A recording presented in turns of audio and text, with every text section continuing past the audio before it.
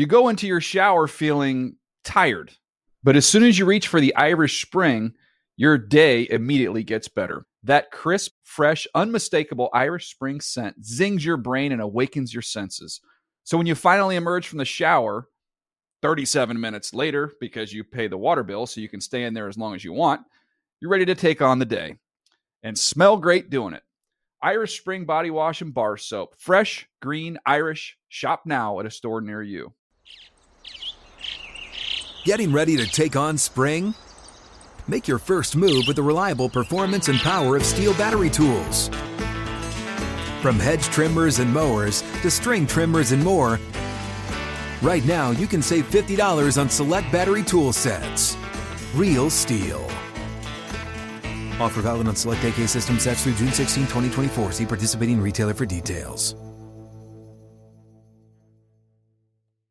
When you buy Kroger brand products, you feel like you're winning.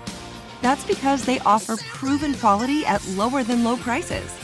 In fact, we guarantee that you and your family will love how Kroger brand products taste, or you get your money back. So next time you're shopping for the family, look for delicious Kroger brand products, because they'll make you all feel like you're winning. Shop now, in-store, or online. Kroger, fresh for everyone. The Around the NFL podcast. Praise to the football gods.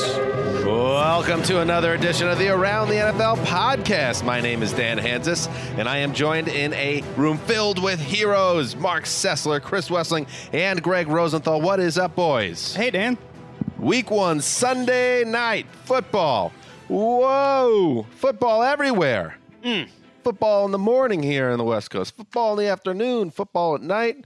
We are flying. Football streaming after the Sunday night game for the first time. If you're listening to our podcast, you can check that out. That's on YouTube, but we're going to be doing that 5 minutes after the Sunday night game. It's a beautiful... Every week, all season. It's the best week of the year. I know two of you might disagree, but I think it's the best football. Oh, it's a good week for you, Greg, so then it's a good week for everyone. We'll see. Every week's a good week for Greg Rosenthal when it comes to the NFL. Mark and myself, yes, another dark start to another dark year to come. We'll get to all that. And, looking at the landscape of week 1 in the NFL, certain things that we kind of expected came to fruition in week 1. The Chiefs would be unstoppable. The Dolphins would be completely stoppable.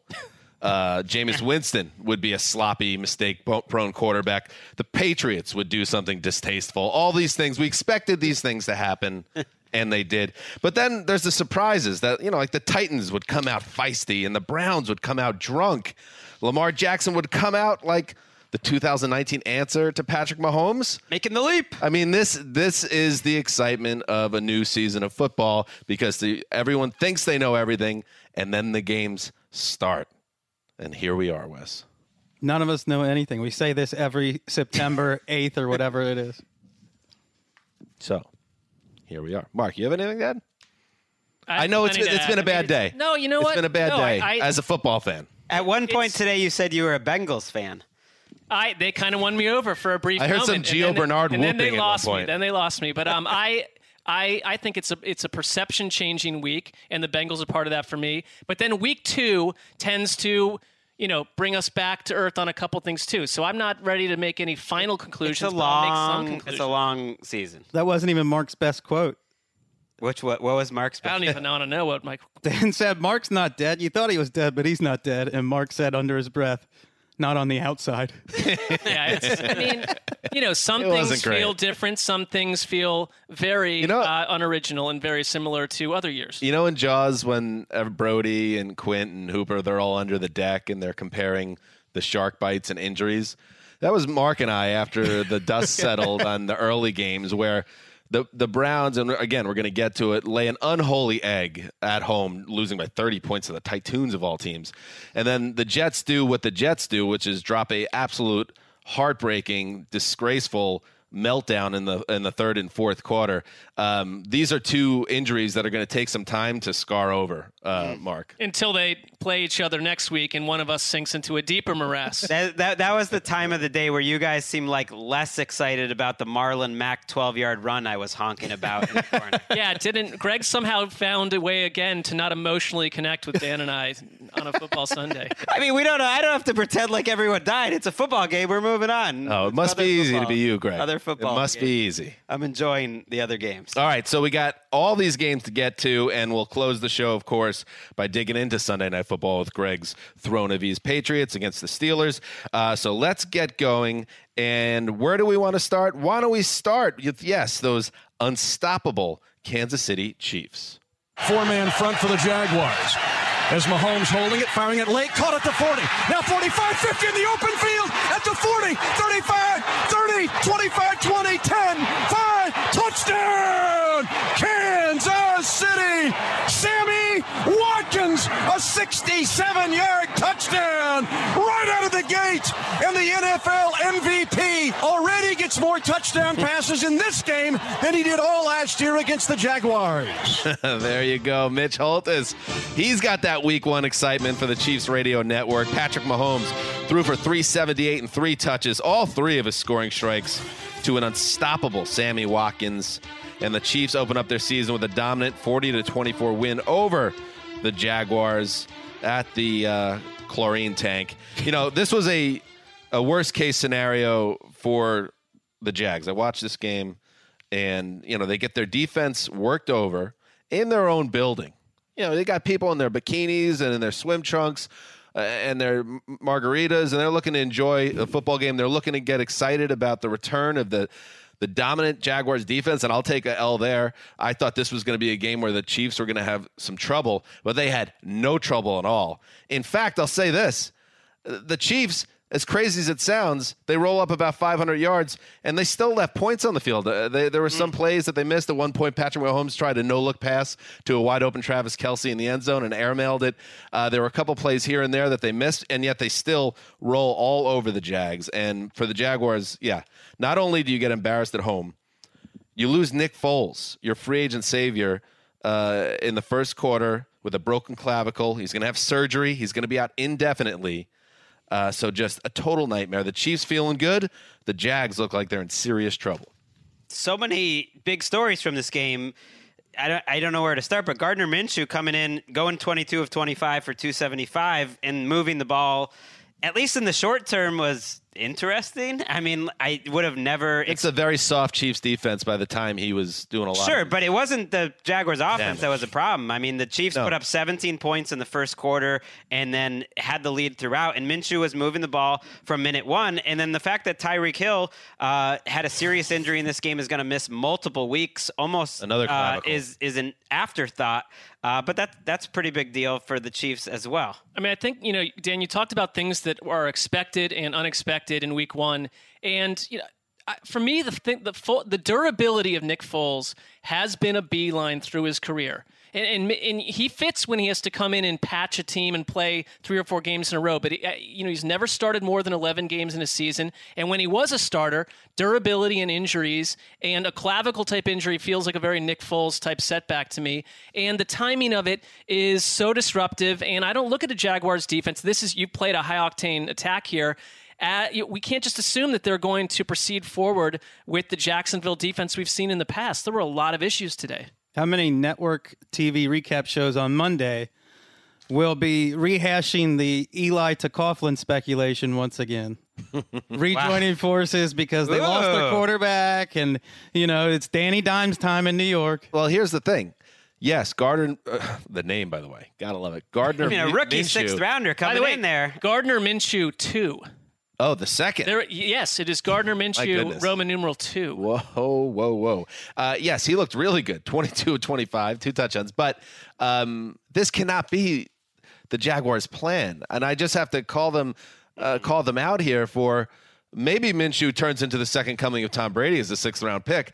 But Nick Foles has been injury-prone. And the fact that you entered this season with a completely untested kid who barely got drafted just speaks to a level of preparation by the organization that it's hard to get behind. And when you look at the Jags and that division, you wonder if they are in really deep trouble, because if Foles misses extended time, and you got to expect, none of us are doctors. Well, Mark is. He doesn't talk about it a lot. I don't. But you got to expect he's going to miss at least a month, but it's maybe 2 months. And by the time he gets back, it might be too late. Well, part of week one, the reaction is to find out what's real and what's just a 1 week aberration. And I think you have to look at Jacksonville as the biggest losers of week one, just because they lost their quarterback. And they play the Texans and the Titans the next 2 weeks, so those are division games. I mean, they can look to some of the offense and see positive. DJ Chark, who did nothing for them last year, 146 yards. Chris Conley, they pick up, has 97 yards and a touchdown. You figure the defense will get it going eventually.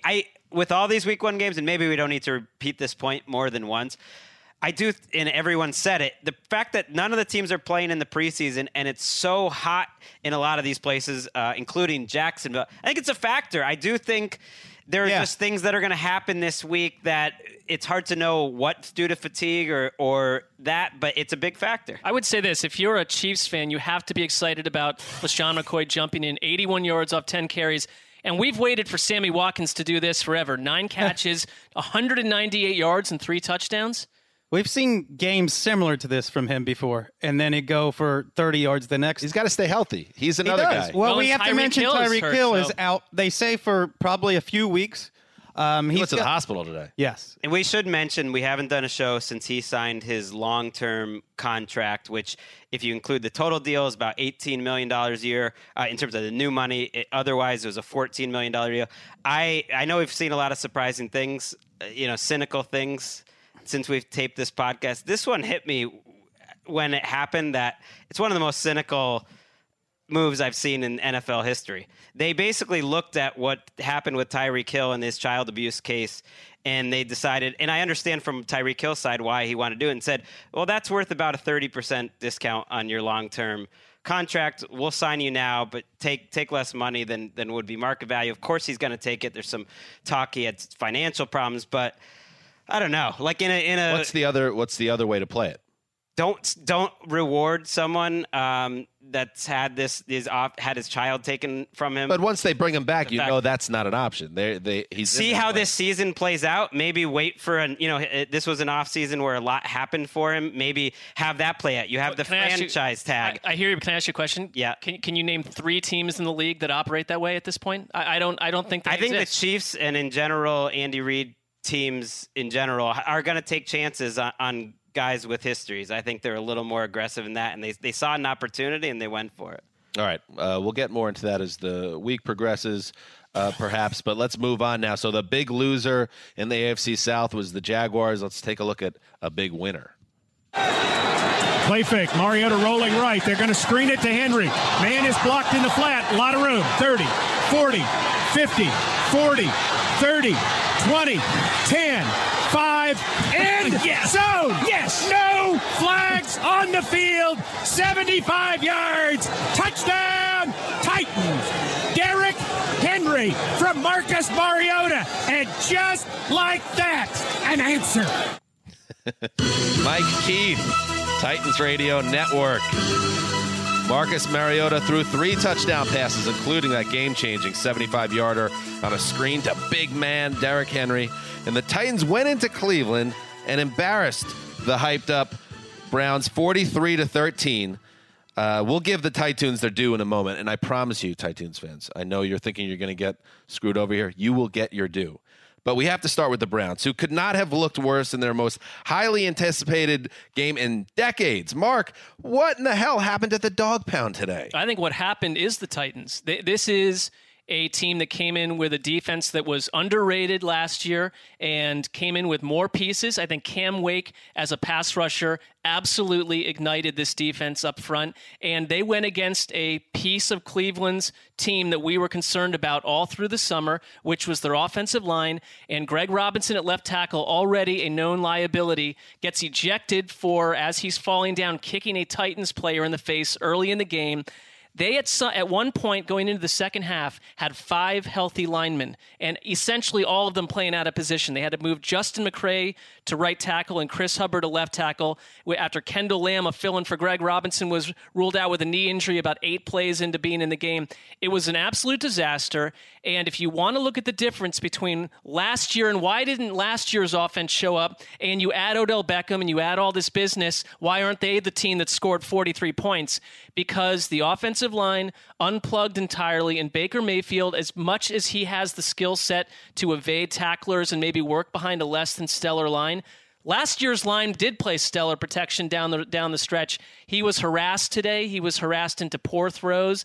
I think the team also got down early. The Titans got in their head, and they tired out Cleveland's defense that last year led the league in giving up big plays, and they gave up big plays today. It took a little while for Derrick Henry to get unhooked, but he had a couple big runs that set up big first downs, and he had that 75-yard catch and run for a touchdown that broke Cleveland's spirit. This was a Titans performance to remember. 43-13, though, is not just the Titans. This is a total meltdown, and here's the stat that will tell you that.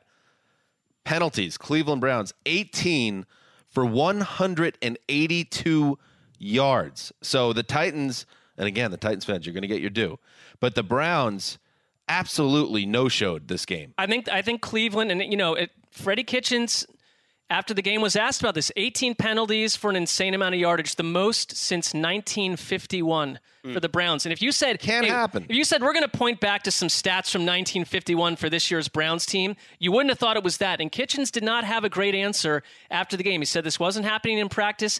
They had every offensive drive in the first half was capsized by penalties, and every defensive potential stop was capsized by penalties. Jim Nantz correctly called this the choppiest game he had ever seen. Wow. And I think Tony Romo sat there thinking, this was a great situation for the Titans, and Cleveland completely did not play up to anything anyone thought. It was an embarrassment. That choppiness was compounded, I believe, in the second half by the hit that Baker Mayfield took at the very end of the first half on his throwing arm, and his arm did not look right to me in the second half. That's not... I'm not making an excuse for him. He did not throw with the same authority that he threw with. Well, and I'll let you guys add to this, but he left with his right wrist wrapped, and they said it's nothing overly serious. He said he's fine, but we'll see if he's fine. He was wincing in pain during. That's another thing we all talked about leading up to Week 1. What could hold the Browns back if you can't protect the kid behind center? And Cameron Wake was a huge part of that. He gets 3 sacks.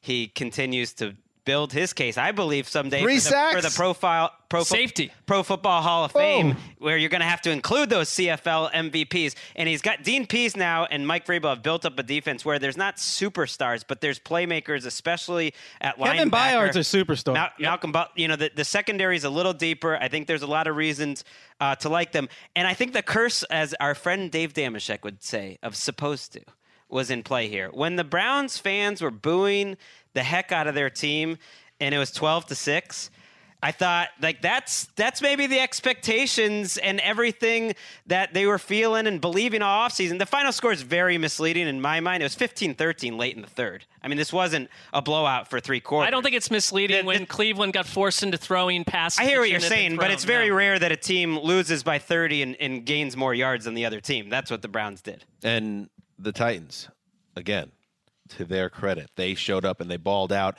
And when you have a team like the Browns that has a lot of hype around them, that fuels the opposition. And that's what happened in Week 1. Let's listen to Delaney Walker, the tight end, who had 2 touchdowns in this game.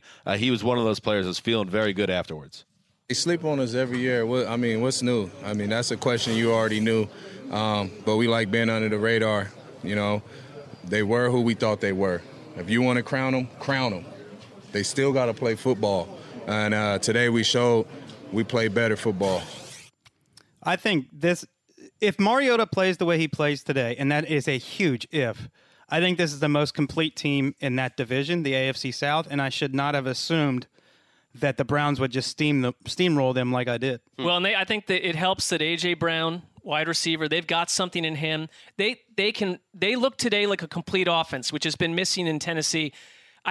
I will say this thing. I don't know where most Browns fans are, but like I feel like I've been trying to tell you all offseason that something concerns me about these expectations. And today, it's not that I thought this would happen this way, but in my mind, when you're thinking of possibilities, it's a really long season though. Even in a good 10-6 season, you're going to have major ups and downs, and I think this team is going to be a wild ride. I would point to the team with a shattered offensive line that has a lot of big, funny, interesting surprises down the road. No team, I think, has had a better month than the Titans because they watched Andrew Luck retire. They watched Nick Foles get hurt. The Texans are absolutely right there, and they could benefit too. But with this win and those injuries, that's huge. Arthur Smith, OC, Titans OC, he is in that short list for coordinator of the year. Didn't think you were getting Art Smith heat when you said to wrap it up, huh, Dan? Didn't feel it coming. Let's move on. Let's head to, oh yeah, we love it because it gets crazy at Dignity Health Sports Park. Single coverage, Keenan Allen out to the right. I formation, Eckler and Watt. Motion man from the left hash, Hunter Henry to the right side of the line. Hand off to Eckler. Up the field. Eckler in the end zone. Touchdown! Chargers win. Chargers win. Have a day, Austin Eckler. His third touchdown of the afternoon. And give the assist to Watt with a beautiful block up into the hole. Nice read by Austin Eckler. And this one's over. That sticks. That move the sticks. We don't need his input here. We got the call from Matt Money Smith. Our boy, KFIAM 640. Austin Eckler crashed into the end zone from 7 yards out in the opening possession of overtime, clinching a 30-24 win for the Chargers over the Colts at fearsome Dignity Health Sports Park. The Bolts recovered after Jacoby Brissett brought the Colts back in regulation with a touchdown and 2-point conversion to force OT. Greg, the Andrew Luckless Colts were looking for a feel-good start to their season, but the Chargers regrouped to close out a game they've lost many times before. They have a game where they fumble a punt late in the third quarter, where Phillip Rivers throws a fourth-quarter interception, where you give up a 24-9 lead to Jacoby Brissett. You think this is the Chargers being the Chargers, but when they won the coin flip, I thought they would win. I thought whichever team wins that coin flip is going to score, and it's mostly going to be a touchdown. This game could have been in the 40s. Neither defense offered much resistance. Of the games that I watched today, it was the game that I felt I learned the least about both teams because I think they've just really played to expectation. I think they're both going to be really intriguing teams to watch. The Chargers' defense was a little worse than I expected. Marlon Mack ran for 174 yards. Adam Vinatieri missed 3 kicks, including a bunny inside 30 yards that cost the Colts 7 points. Vinatieri in trouble? A bunny?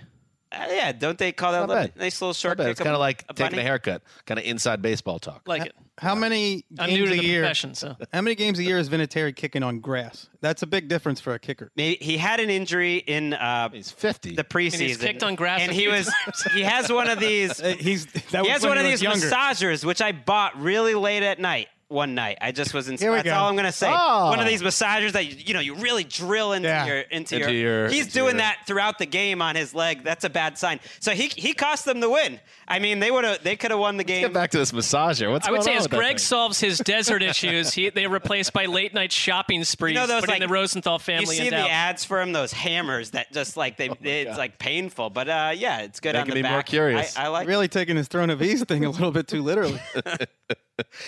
Yeah, and Andrew Luck is gone. Jacoby Brissett's there, and he kept the Colts interesting, and they almost stole a game on the road. So I think he played really well. Yeah, not the feel-good storyline would be that he leads them to the comeback win and all that. They don't get that, but still, there's hope in Indy for sure. There was limited possessions in this game because the offense kept going back and forth. Brissett wasn't a superstar, but when it mattered, he moved them, and he had one throw on a 3rd and long to Ebron, which would have cut the lead to 2, and Ebron ended up dropping it when he hit the ground in the end zone. But it was just a money throw, and you see Jacoby Brissett make those type of throws. He was a little slow to make decisions here or there, but 21 for 27, 192 touchdowns, and moved them when it mattered, and the line played really well protecting him and getting T.Y. Hilton off, Marlon Mack. So I think there was a lot for both teams to like. I'm a little surprised that the Chargers defense was so easy. Yeah, they gave up like the 200-plus yards rushing is not what I would have thought. But every time I looked up, I thought Keenan Allen was making a great catch. And also, if you're going to have a game like this from their collection of backs, Austin Eckler on the ground and through the air, winds up with, roughly 150 yards. You got 125 on the ground for 6 yards per pop.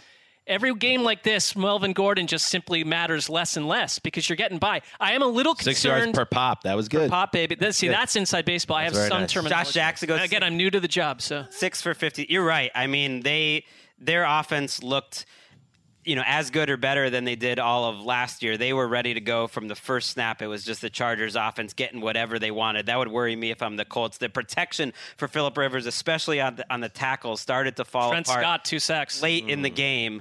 But other than that, Melvin Gordon's watching this, and there's no way they're going to pay him. You think he's watching?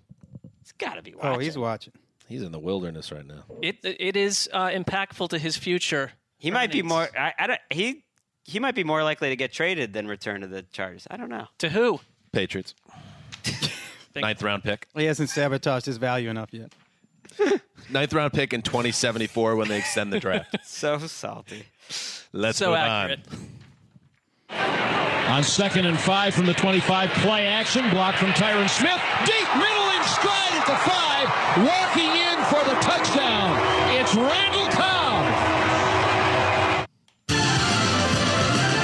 Brad Sham, the Sham God, Cowboys Radio Network. Dak Prescott threw for 405 and tied a career high with 4 touchdown passes. The Cowboys rolled up nearly 500 yards on the Giants in a 35-17 win. The Giants scored the first touchdown, but it became very apparent very quickly that the G-Men were badly outclassed. Wes, a lot to like about Big D on both sides of the ball in this one. Well, this was not your Scott Linehan establish the run and stay with the run offense. This was Kellen Moore getting creative with play action shots down the field, up tempo, spreading the ball around. Very pass heavy offense in which Dak Prescott finished the game with a perfect passer rating. Michael Gallup, one of my favorite breakout candidates, over 150 yards. Amari Cooper, Blake Jarwin, Jason Witten, Randall Cobb all find the end zone. And most of the day, frankly, running wide open. And you wonder how much of that is Kellen Moore's play calling and how much of that is the Giants' defense, which is among the most talent poor in the NFL. But this has to be a best-case scenario if you're a Cowboys fan, especially with Ezekiel Elliott looking at least a step or 2 slower than normal, which is to be expected after missing August. There are plenty of fans that they don't follow every single transaction and movement that a team makes in the offseason, and they roll in today, and they don't even know that Kellen Moore is maybe even the new play caller. But if you've been reading about him behind the scenes... Hey, listen to our podcast, you chump. Well, that's true. Check in, please, in the in-between months if you care to. But, this is a huge development. There were a couple quarterbacks today that I thought new coaching and new coordinator helped flip the switch on him a little bit. And I thought Dak Prescott last year was an uninteresting watch. The entire offense was dull.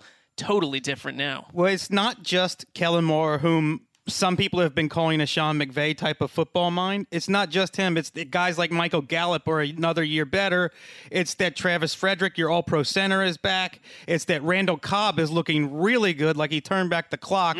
He looked good. Jason Witten's back, and I know that, you can time him with the sundial after the catch, but he even falls slowly now. It's like it's actually kind of cool to watch. Yeah, took flight and are starting to move. Humanly intriguing. Do you guys hear what I was hearing there as Wes was talking? Just like shut it down. The team of Wes TL has decided it's the Cowboys.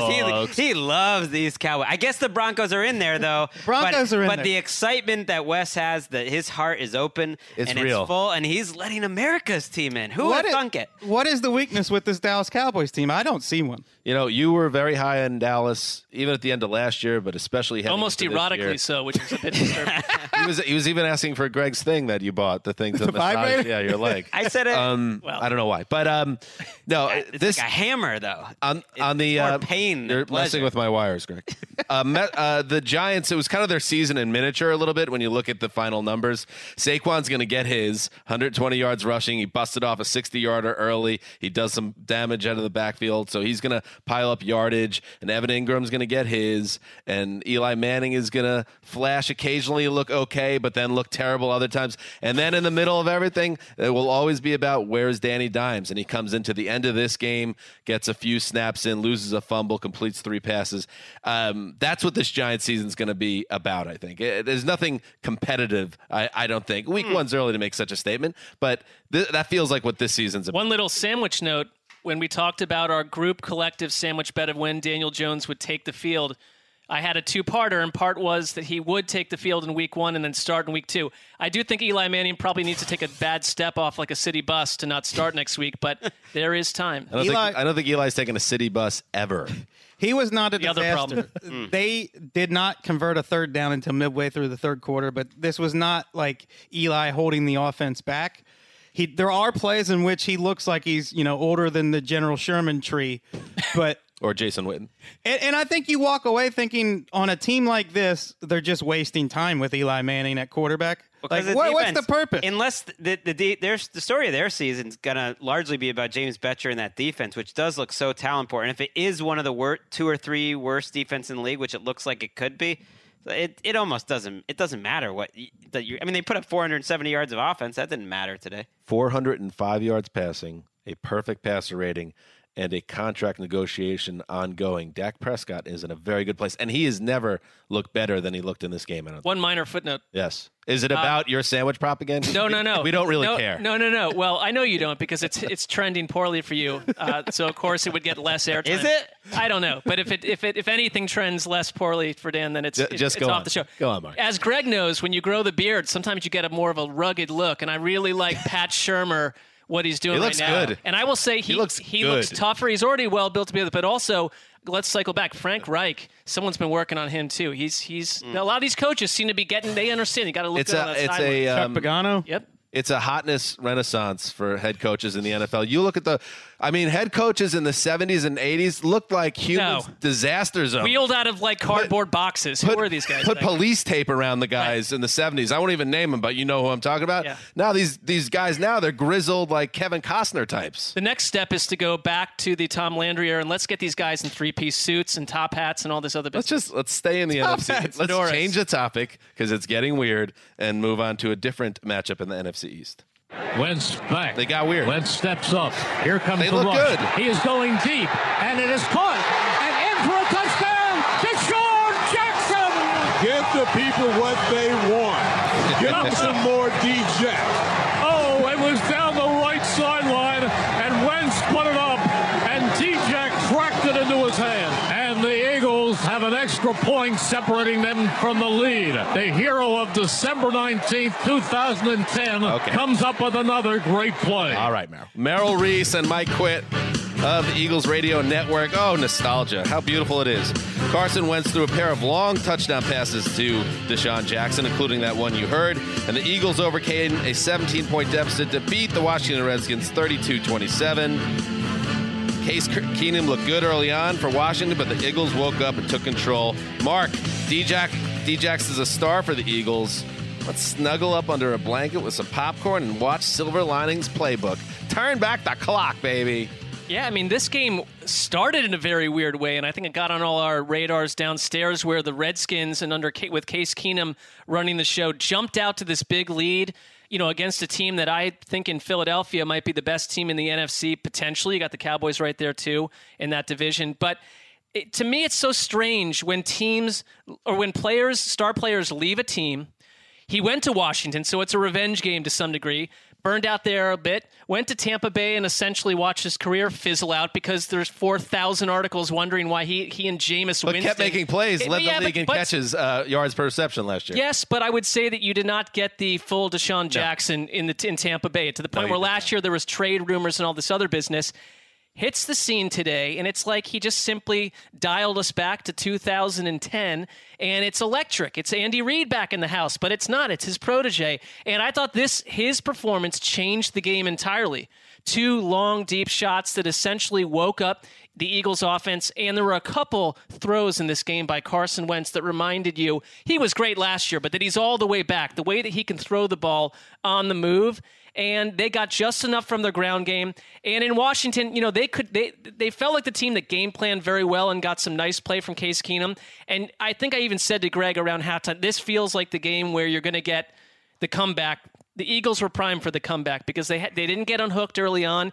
But the Redskins, all they needed to do, I thought, is that they could, like any team with a lead, control the ground in the third quarter and get to the fourth quarter with that kind of a lead and make a couple big plays.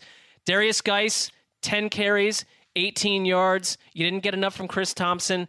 They became a one-sided offense in the second half. They didn't get any big plays, and I'd be concerned about them going forward. But they showed up in this game. They did not lay an egg the way that we thought that some teams would. 20-7 at halftime, to me, was the most surprising thing that happened in the entire day. That the Redskins I agree. It was a very odd first half. In Philadelphia, the Redskins lost Jonathan Allen pretty early in this game, which has to be big for if their team is going to surprise at all.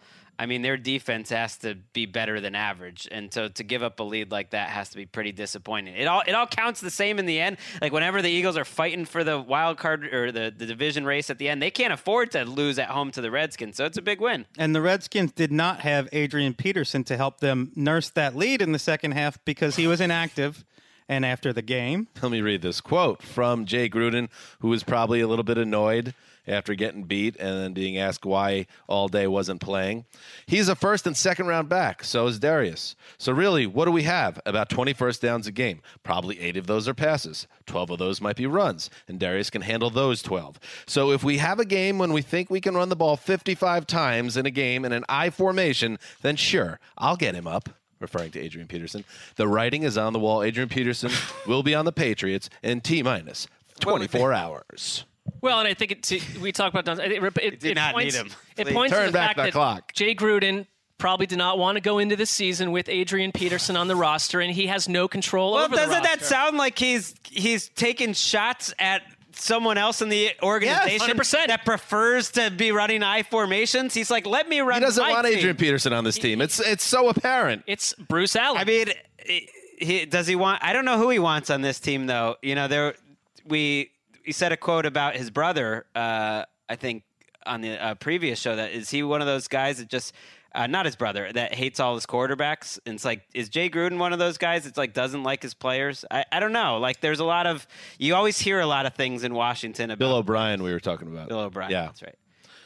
I still think Jay has coached better than you would expect for what he's been given over the last half decade. I agree. Carson Wentz MVP watch.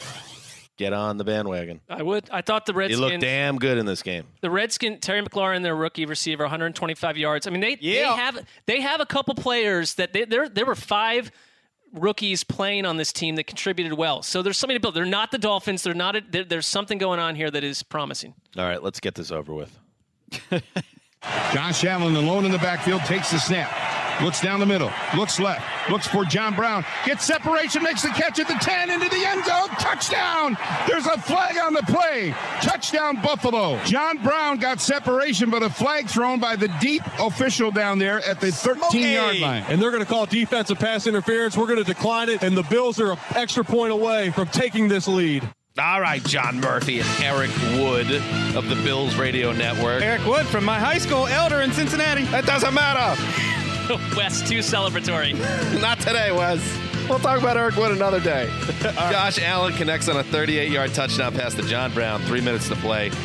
The Bills overcame 4 early turnovers to rally, wiping out a 16-zip second-half deficit, crushing the Jets. The old Zeuser, Keith Hansis, and everybody else at the Meadowlands. 17-16. New York was in complete control of this game. That is until stud middle linebacker C.J. Mosley exited the game in the third quarter. The Bills scored on each of their final 3 possessions with Mosley on the sideline. And I got to be fair, Adam Gase and that Jets offense that I'm excited about and so many people are excited about was not able to answer the challenge. Just a horrendous loss for the Jets and an amazing way to start the season for a frisky Bills team that will be playing, I sincerely believe this, will be playing meaningful football after Thanksgiving. Let me ask you one question. I was seeing reports that Devin Singletary wasn't even on the field until like midway through the third or fourth quarter, and then all of a sudden the Bills were moving the ball. Was he a big factor? That will change, yes. He had 9 touches for 98 yards.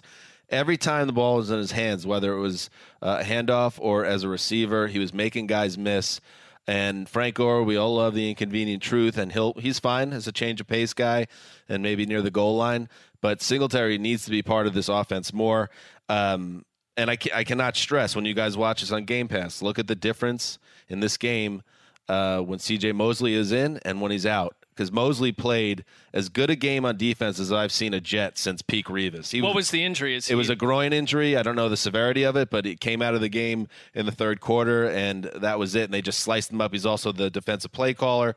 And it did this game to me, from a Jets standpoint, two ghosts of Jets past and Jets present that conspired to blow a game that you can't blow and might just ruin their season. I'll get to that at the end of this discussion. But they don't have any depth on this team. So when something like a Mosley goes out, someone like a Mosley, and they have good talent, they have frontline talent on both sides of the ball. And when you look at the Jets, like, oh, I could see where this team, they can make a run. But if that goes awry, if someone goes down, they just don't seem to have the depth. And it happened in the secondary, too, in this game with injuries, but mostly in the middle in this one. And then, so that's on Mike McCagnon. That's the ghost of the past. And then Joe Douglas, who everyone that loves the Jets is excited about Joe Douglas, as am I, but they've botched this kicker situation so badly. And Kari Vedvik misses an extra point after a Mosley pick six in the first half.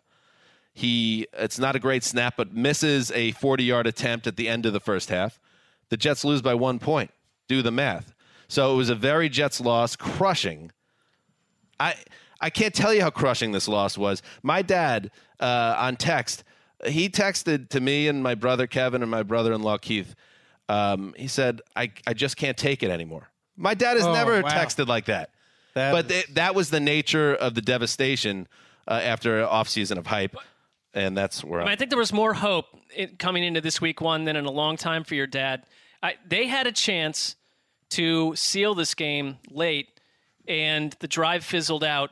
Where Sam Darnold in this game, do you feel like he is showing you something, or is there more to go here? Darnold and Adam Gase was pretty upfront about it after the game. He said there were things for improvements to be made by Darnold, but he was never comfortable in this game because the offensive line got worked over by a very good Bills front seven. I don't want to take away from the Bills here because Josh Allen, who had 4 turnovers in the first half, two fumbles, including a botched snap on a 4th and 1, 2 interceptions, but he pulled it together, made big-time throws in the second half during that comeback on those 3 drives, scored a touchdown with his legs, which we know he's going to do.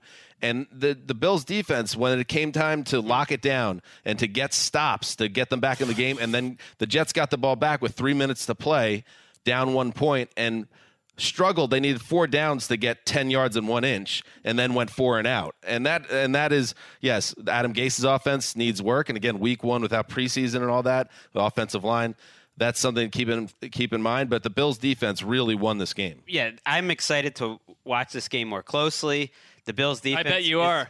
We've been talking about it all offseason, how good this Bills' defense could be. But it's really hard to lose a game where you win the turnover margin +3. 7 times in 20 seasons. You have to be miserable offensively. And they were. They were as bad as the Bears were the other night. They were as bad as any team really in the league was. They averaged 3.4 yards per pass. So whether that's the line or Darnold or Gase or all of the above, I think everyone takes blame on this. You can't win a game where you're averaging 3.4 yards per pass. It's a cruel twist of irony that the man who staked out kicker corner before anyone else was paying attention to this crucial NFL position is now being undone by... That is the nature of being a Jets fan, Chris Wesley.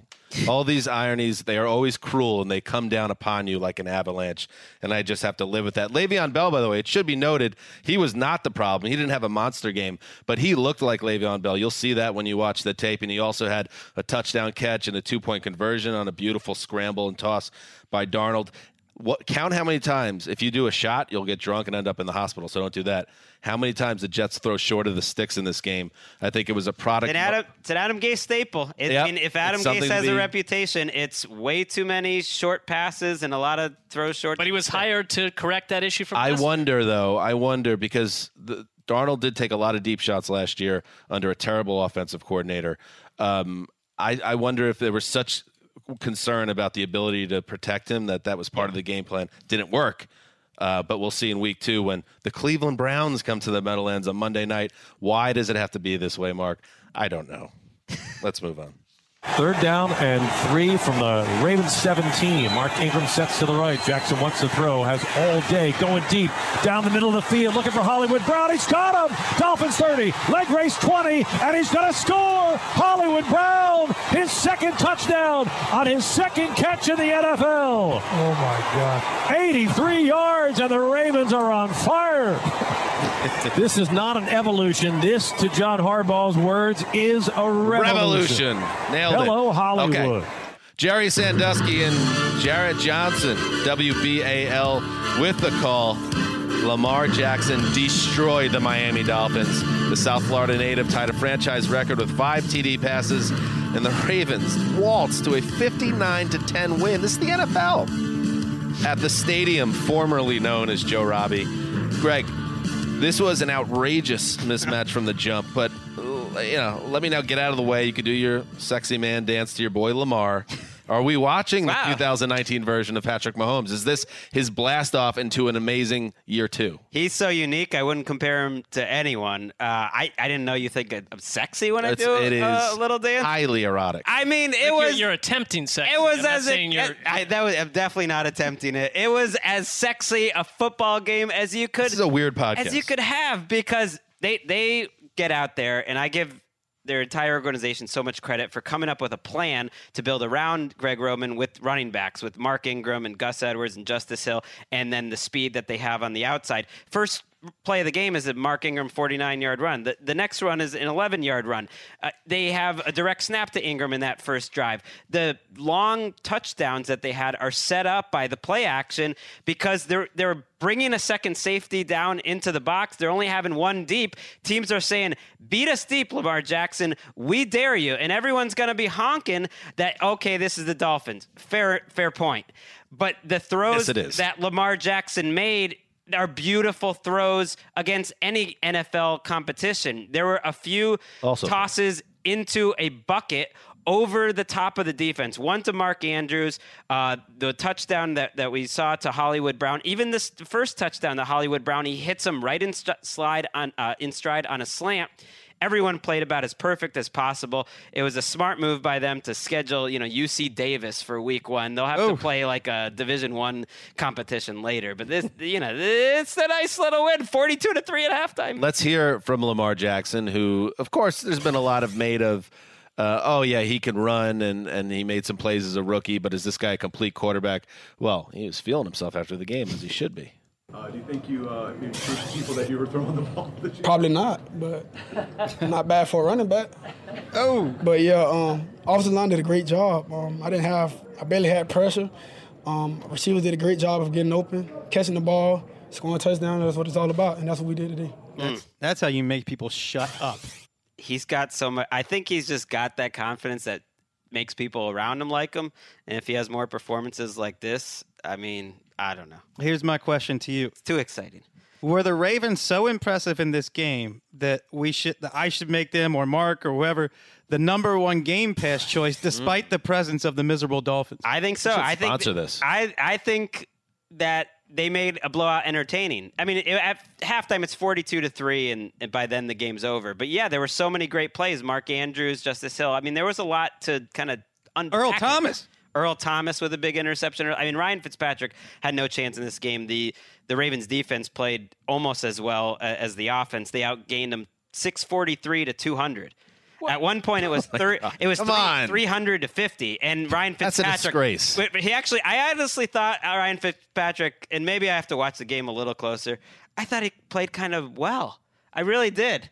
And and that's how bad the rest of the Dolphins were. I think it's a great sign that you could get this kind of a game from Lamar Jackson and the offense when Lamar Jackson is not facing a lot of pressure. And Dolphins are not. When you're putting up 600-plus yards in the NFL and this kind of outpouring of points, it was halftime. They put up 42. Cleveland's getting buried. And I just started to think to myself, it is time to shift towards personal goals and away from the achievements of other men, because this is not working out for the vicarious person watching television right now. It's going to be a sleepless Start taking night. a ton of HGH, start lifting, just get jacked. Just become a totally different person. I mean, why? I don't know if athletic goals are the personal ones you should really go after. This whole thing, it's like it is a vast joke, but the Ravens I don't know how you could author a more dangerous, compelling start. The Dolphins, I mean, it's terrible. And sleepless nights for Gloria Estefan, all of the Miami Sound Machine, and the rest of the ownership group. I mean, this is the type of situation, it cannot happen. You can't have your team get to the point. I don't care about your organic fish tank. You cannot let it get to the point where you have people pay to see your team and come to your stadium, and then you're down 49-3 early in the third quarter. Josh Rosen played the third quarter, by the way. That's not any hope. He's not starting. You are He's going to play a lot of third quarters, it sounds like. Your number one goal as an organization, you cannot take hope away from the fan base. And I've said that over the years about my Jets. I've said it about your Browns, Mark. You can't do that. And you could fish tank and maybe in a couple of years end up being good, and then everybody will look back and say, that was the right move. I don't buy it. I don't think this is how you run a sports team. I hate this trend over the last half decade that the only thing that matters is putting yourself in the best position possible to ultimately win a championship. That's not the only thing that matters. Only one team per year can win a championship, and maintaining your fans' interest throughout a season matters. Playing interesting football matters. It's worth something. It's People valuable. pay good money, the money that even things they can't afford to come see you. You can't put this out there. Be better. Browns fans the issue, though, is Browns fans, I think, would disagree, right? No. I'm not saying it doesn't work necessarily. But you guys can go ahead. Go. No, I'm saying the Browns have not guaranteed themselves a championship by tanking. No, but they're happy they have their but Stephen Ross. You don't have to tank to rebuild. Yeah, you do. Teams for 100 years have been rebuilding without tanking. This isn't the NBA. I have no problem, though, and this is a disaster after week one for the Dolphins with trying something different in the NFL, especially for certain teams that have struggled for decades, and that is the Dolphins. They've really never been a remarkable team. I like the idea of trying something different in terms of team planning. My problem is that you're asking a coaching staff and a flock of players who aren't here for the full rebuild. They're going to get rid of half of these players that are being asked to toil week to week. It's not a personal goal. You're involving hundreds of people, and it's a big ask. My old boss, Mike Florio, reported that agents, plural, received, texts and calls from their players after this game saying they want out of It's embarrassing for them. That's not how it should be. And I'm not putting that on the players. I'm saying you've created such a bad situation that's how your locker room is. I mean, it's what happens when you trade. I feel bad for Handsome Hank. Julian I feel bad for Davin. Dolphins fans. It's what happens when you trade for the guy who was like couldn't be the Texans left tackle and just put him in your lineup in week one. All right, let's move on. 2nd and 10 from the Falcons, 19. Dalvin Cook is the tailback, feeling in motion to the right. Now he motions back to the left, handoff Dalvin. Sprints out to the left. Gets a block from Thielen. Walks into the end zone. Touchdown! Dalvin Cook with the Vikings' second touchdown today. And it's 13-0 Vikings. Paul Allen, the Vikings radio network. Dalvin Cook went off for 111 and 2 touches. Kirk Cousins threw the ball just 11 times. And the Vikings defense handled the rest. They dominant 28-12 win over the Falcons at home. Anthony Harris had 2 interceptions and a fumble recovery for the Vikings D, which had no problem shutting down Matt Ryan, Donta Freeman, and the rest of the Falcons offense. Wes, after last year's disappointment, this had to be an ultra-satisfying start for Skol. Yeah, Cousins only throws it 10 times, and after the game, Adam Thielen says that Dalvin Cook, you're seeing that he's not only a great running back, he might be the best one in the NFL. Best. I don't know if I go that far with Zeke Elliott still in the league and Saquon Barkley, but Dalvin Cook has looked, since preseason started, like a different running back this year in Gary Kubiak's scheme. I think it's perfect for him. This looks like a different offense, and the defense looked phenomenal. The Falcons couldn't do anything. A miserable game for the Falcons, who Caleb McGarry, the right tackle who missed most of August, just looked about 3 steps too slow to be dealing with Danielle Hunter. They rotated him with Tyson Brallow, and it's to be expected that a rookie's going to look slow against Danielle Hunter, who's one of the fastest defensive ends in the league. And then their other rookie, Chris Lindstrom, first-round pick. After the game, Jay Glazer reported that they fear he fractured his foot. Oh, no. So you've got the biggest question to me about the Atlanta Falcons going into the season was their offensive line, and it's an even bigger question heading into week 2. Tough week 1 ask to go to Minnesota and face this veteran defense, but I'm sort of floored that they didn't score until 9 minutes left in the game, like the Atlanta Falcons under Matt Ryan. I don't know. Like how unusual. Did Matt Ryan look like Matt Ryan? Turnovers, but turnovers caused by pressure. I mean, Matt Ryan did not look like the best version of Matt Ryan. No, it was not a good performance. And Xavier Rhodes, who, Greg, you questioned because he did have a bad year last year. That's fair to say that. But he shut down Julio Jones today until garbage time. I mean, this feels like a Mike Zimmer dreamland fantasy from outer space. Like you have your quarterback throwing the ball 10 times. Yeah. And I don't know if that's what Kirk Cousins wants, but he's got to like it a lot better than what was happening last year, where he was running for his life and there was no flow to the offense. Said he hasn't thrown that few passes since Pop Warner. Well, Kyle Rudolph. That's a lot for Pop Warner, by the way. 10 that's an air raid for Pop Warner. But Kyle Rudolph, after the game, again, another Elder High School graduate, Panthers. That's fine. Wow, there's a lot. Said we're going to celebrate the NFL's 100th year by setting the game back 100 years with our offense. I don't know. I mean, it worked today. Is that what it's always going to be like? No, but Cousins. Dan, you called this a top 5 3-1 offense. Yes, I did. And you know what? I think they kind of went into cruise control. It seems like from a distance. Oh yeah, this once game they got to 28. This game was in hand in the first half. What about Devonta Freeman? Was it baked into all the other issues? He had a bad fumble, and I do think that the offensive line was such an issue. And you're playing a good defense, too. I didn't get enough of a view of Devonta Freeman to make any grand proclamations about how he looked. All right, let's move on. Play clock at 8 as Goff takes a shotgun snap, looking left all the way. He throws to the goal line. He's got Tyler Higbee. Touchdown, L.A. Goff and Higbee with contract extensions this week connect for the score. With 6:37 to go, it's 29-20, L.A. That's our boy JB Long of ESPN 710. Good dude, Wes's neighbor, and plugged in. He's not a guy that shows up with the lunch pail on Sunday and doesn't know what happened the 6 days before. No, he's on it. Jared Goff connected on a touchdown pass to Tyler Higbee. Goff's only scoring throw on a quiet day. And Todd Gurley flashed when the Rams needed him most in a 30-27 win over the Panthers in Charlotte.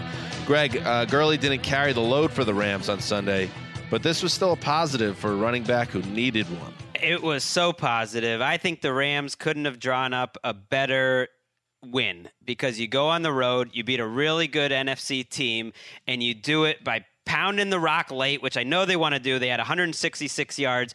They faced some adversity. They give up a lead that looked to be in hand, only a 3-point lead in the fourth quarter, and they give the ball to Todd Gurley, who didn't look great in the first half by any means. The running game, their offense, everything looked like they hadn't played in the preseason. But Gurley ripped off 2 runs on what was really the decisive touchdown drive where he looked like the old Todd Gurley. Then there's a third down where he has one man to beat. He has to use that vision and patience that we've seen out of him. He does it.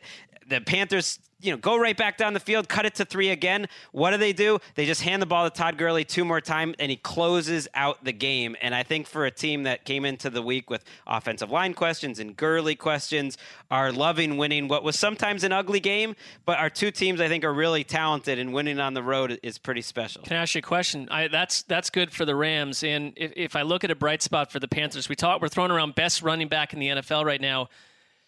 Is it me or does Christian McCaffrey, he's talked about a lot in fantasy, but in real life, I feel like he's not brought into this discussion enough. Well, that's because of Greg. 200-plus total yards, 10 catches, 81 through the air, 19 rushes at 6.7 per carry with 2 touchdowns. What more does this guy need to do? He's a superstar. I thought it was one of, if not the best game he's ever played, which is a strong statement because he's had other stat lines like this, but I felt like a lot of this was on his own. We always joke about whether he can run between the tackles. That was the question going into last year, but I don't know. I think he might be going to another level of his ability to run between the tackles because he ran over a couple people, including on the goal line, a play that really reminded me of Alvin Kamara, where he showed great balance. He took a strong tackle at the 2-yard line and then just kept driving his legs forward.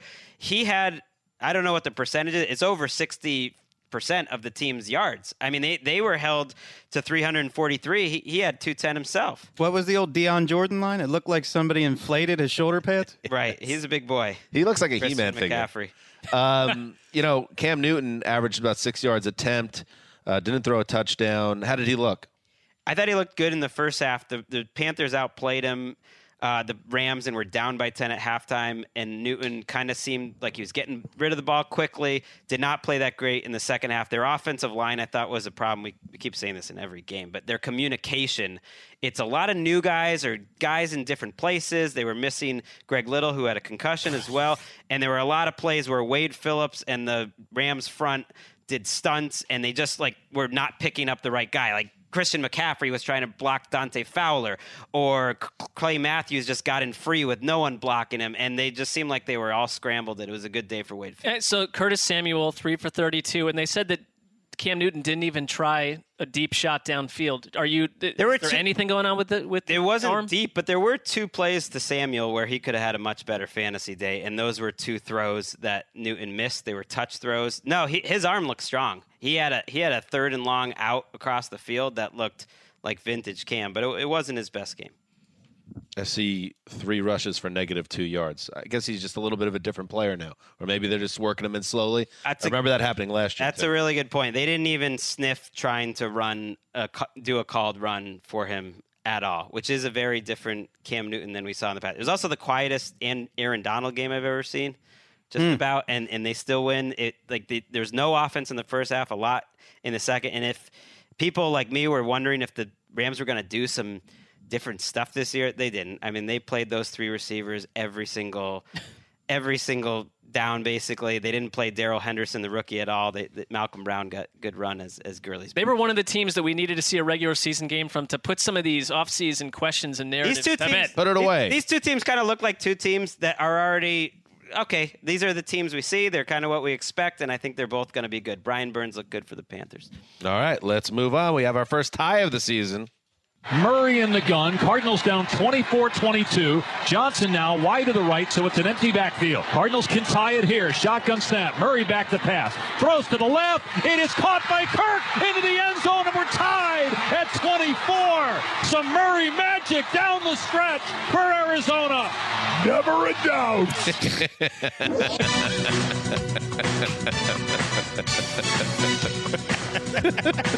Dave Pasch, and you know him. He's the Wolfman, Ron Wolfe of the Arizona Cardinals radio network. Kyler Murray rallied the Cardinals back from 24-6 down to force overtime. That's the 2-point conversion you just heard. And Arizona and Detroit traded OT field goals, a 27-27 tie. Kiss your sister. Doesn't feel good, does it? Nobody likes to kiss their sister. Murray and Kingsbury looked completely lost for 3 quarters, Wes. But then they got it going. Their longest gain late in the 3rd quarter was 12 yards. Cliff Kingsbury said the first half was one of the worst displays of offensive football he's ever seen. Kyler Murray had 4 batted passes in this game. Kirk Cousins led the NFL last year with 17 all season. So this is an issue. Then again, the Lions let the Cardinals back in the game. Kyler Murray looked great in the 4th quarter and overtime, and he showed, I believe, impeccable touch and accuracy on a couple of deep balls. To me, the turning point in this game was Larry Fitzgerald on a play that nobody saw because they hadn't tuned into the game yet, sold out for a ball. Unbelievable. 30 yards downfield when they could not move the ball at all. He just absolutely sold out on a dive like he's been doing for 15 years, and it brought life to the Cardinals. It gave his quarterback confidence, and it's Larry Fitzgerald doing Larry Fitzgerald. It was such a quintessential diving Fitzgerald play where he goes all out, belly flops, his 2 elbows hit the turf first. He holds onto the ball because he never drops the ball, and he makes a big play when the team needs him most.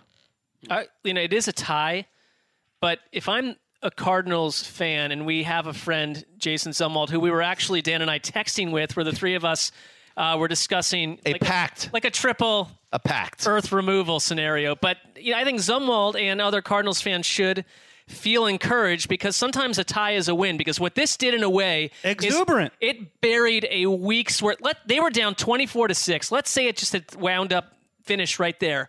Everyone is telling you that everything that they plan to do this offseason and Kyler Murray and Cliff Kingsbury, as you call them, K1 and K2, is a gigantic disaster and needs to be recycled immediately. Instead, all those stories and probably a ton of articles, I specialize in this, You write the article, you're 1,800 words in, and the game changes, and you've wasted your time, and you've wasted everyone else's time. Not anymore. Okay. But I'm just saying, like, how many of those articles were being, cooked up by these hot takers, and they're out because they came back and tied the game, and there's some hope. It was so bad. The performance was so bad through 2.5 quarters that even if you're a fan in the back of your mind, you're thinking, is Kyler Murray too short? Is Cliff Kingsbury in over his head?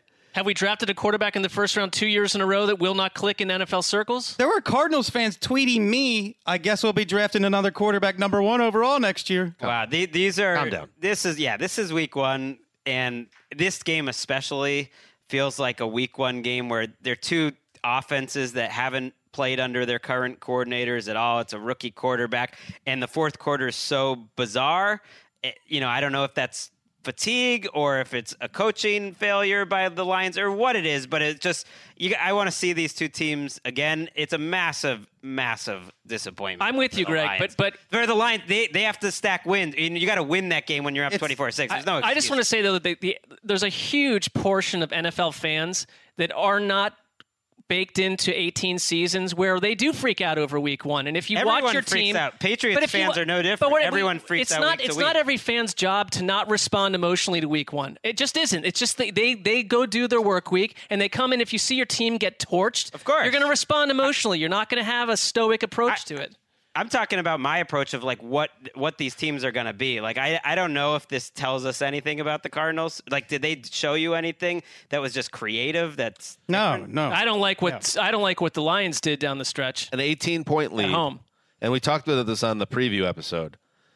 This is the Lions' upcoming schedule: home Chargers, at Eagles, home Chiefs, at Packers, home Vikings. Got to win that game. You have to win this game. This was such an important game. Or you don't. Sometimes a week 1 game isn't just one game. It can really hurt your season because it sets you off on a really bad trajectory. A loss isn't as bad as a tie isn't as bad as a loss, but this was pretty damn bad if you're a Lions fan. Patricia's had a few of these types of games. It's painful because I can't overstate how much the Cardinals were outclassed. It looked like they were in a lower league than the Lions for 3 quarters. And the one positive for the Lions is they have a stud tight end in T.J. Hawkinson. This guy is the truth. Big game. All right, let's move on. 1st and 20 now from the 44 of the Bengals. In motion is Vanette. Back out to the right side. Russell from the shotgun with Penny in the backfield. Play fake to him. Russell has time. Rolls. Stops. Down the middle. Lockett has the catch. He is in. Touchdown. Seahawks. Play action by Russell. Rolls right. And they pull this one out of the bag of tricks. A 44-yard strike to no E. Tyler Lockett, and I was just about to ask Dave, how many catches does Tyler have today? He's now got 1 for 44 and a touch. Steve Rabel, the Seahawks Radio Net. Ooh, jaunty. Seahawks Radio Network. Russell Wilson, Tyler Lockett, 44 yards to pay dirt. First play of the fourth quarter. The Seahawks withstood a career day from Andy Dalton in a 21-20 victory at the Clink. Is it still the Clink? It's still the Clink, right?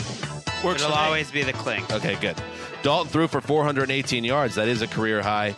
John Ross caught 2 touchdowns. How about that, Wes? But the Seahawks were able to hold on and get it done.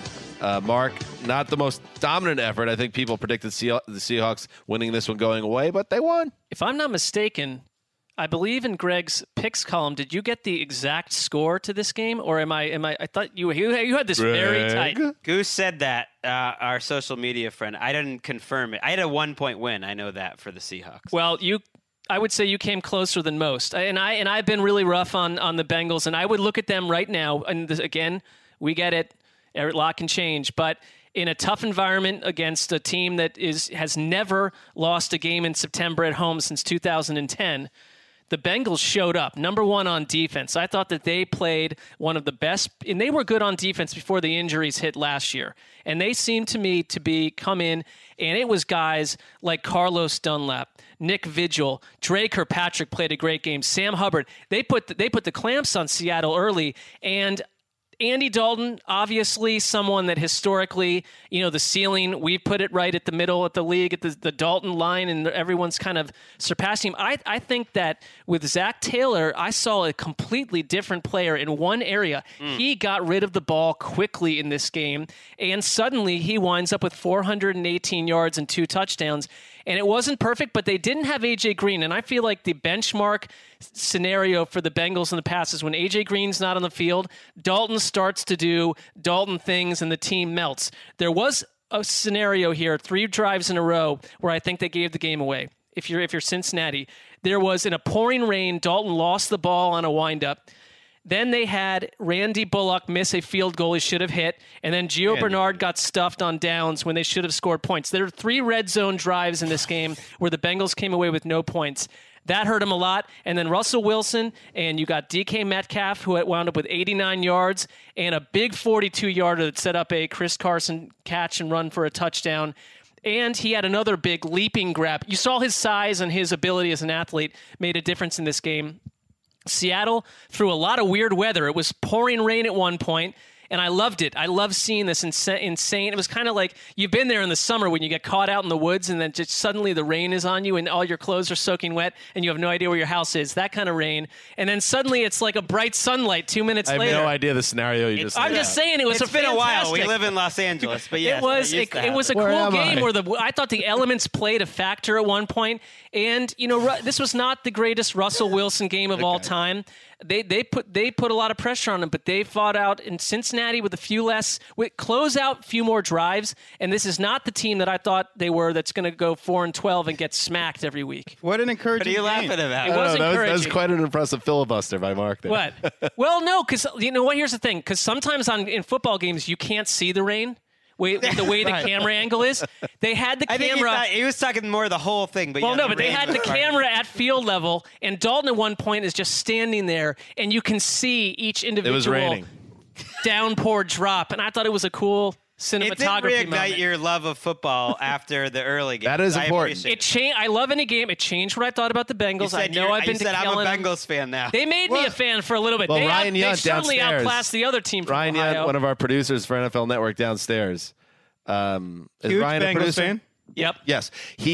He really got after you over some comments you've made on this podcast about Cincinnati being a low-rent organization. I called them a mom and pop, corner store selling, 99-cent noodles and cheap $4 red wine. He didn't like that. He took this Sunday with the Browns travesty as a chance to get even, and I saw the rage in your eyes. No, you know what? That was early, though. It is every Sunday in our newsroom, someone's going to come up and take a shot, or they do the thing. So sorry, what happened? That's almost worse. But you know what? I deserved it because I had been ripping into his team all summer, and they showed up today. I noticed all those names you listed on defense. They were on Marvin Lewis's defense last year when they were terrible. And the offensive line, we thought they were tattered.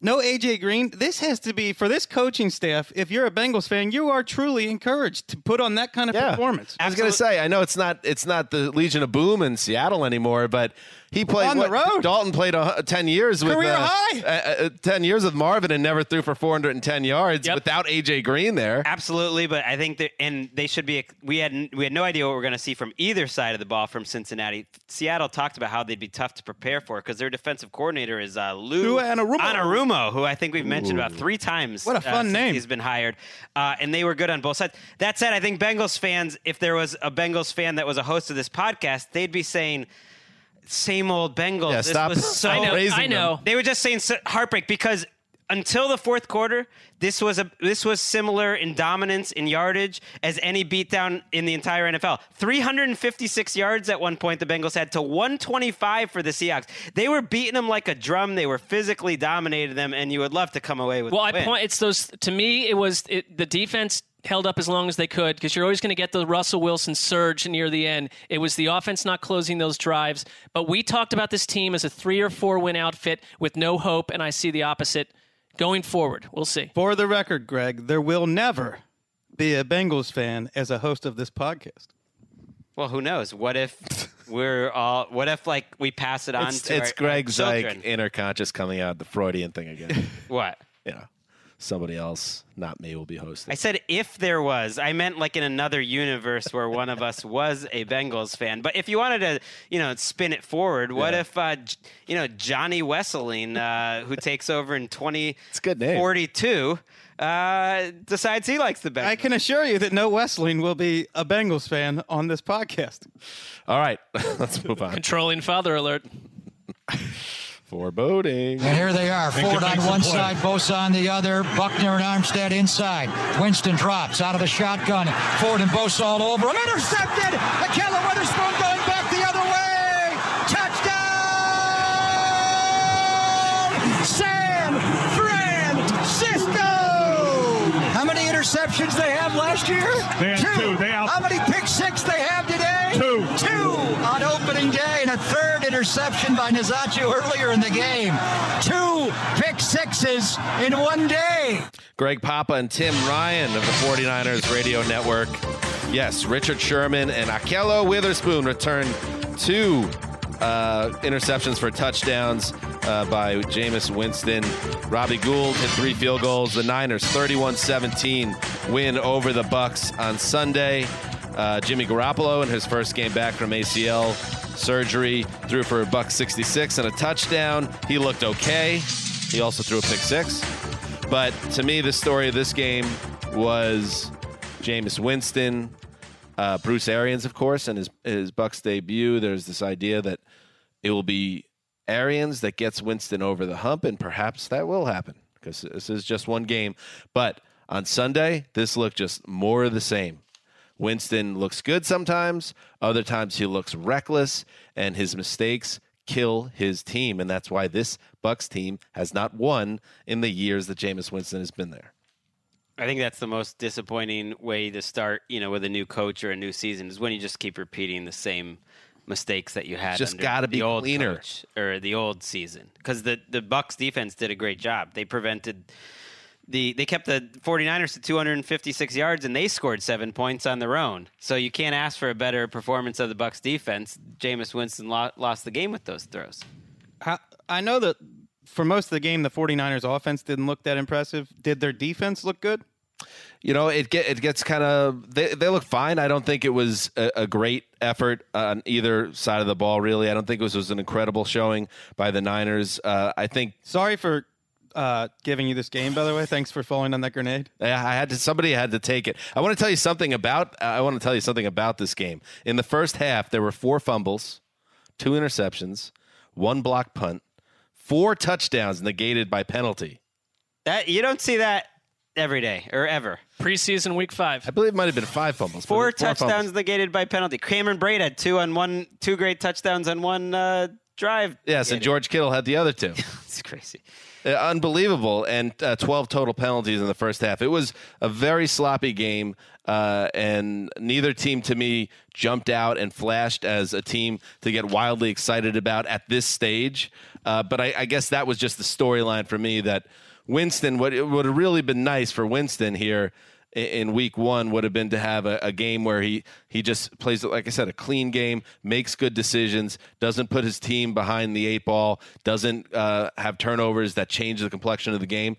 And it was like we were watching the same guy over the past 3 years. The thing that we said about Tampa Bay was, you're coming off a season or 2 where, from a yardage standpoint, how could you at best please try to match what Todd Monken and Dirk Cutter did, where you are pouring out 400 yards a game? There were mistakes. So come on, Bruce Arians, reduce the Jameis Winston mistakes and keep the production from guys like O.J. Howard and Chris Godwin, who we've been talking about for 90, 120 days. He's held to 53 yards. I mean, Jameis Winston, Blake Bortles level turnover scenario over the past couple of years.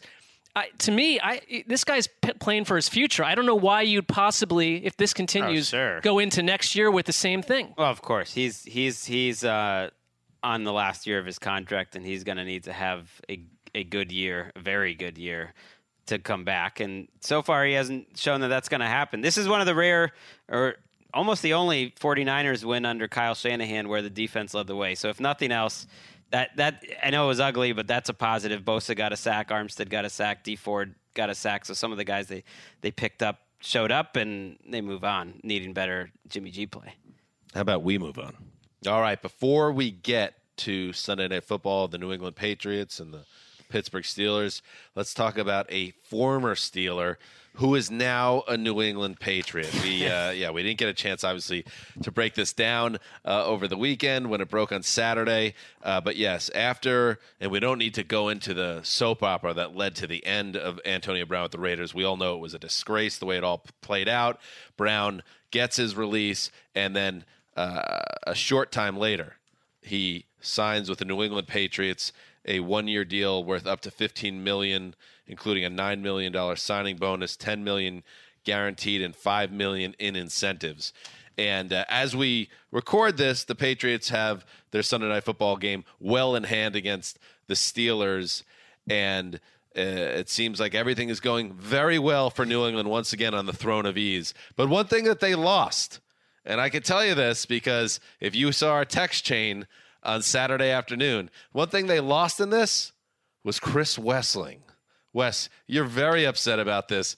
Share your thoughts about the move. I find it repugnant. The whole thing from the Raiders angle with Antonio Brown to the Patriots, brushing aside everything Bill Belichick has ever believed about team building, to sign this guy who has done more to undermine the team concept than any football player I've ever seen in my life.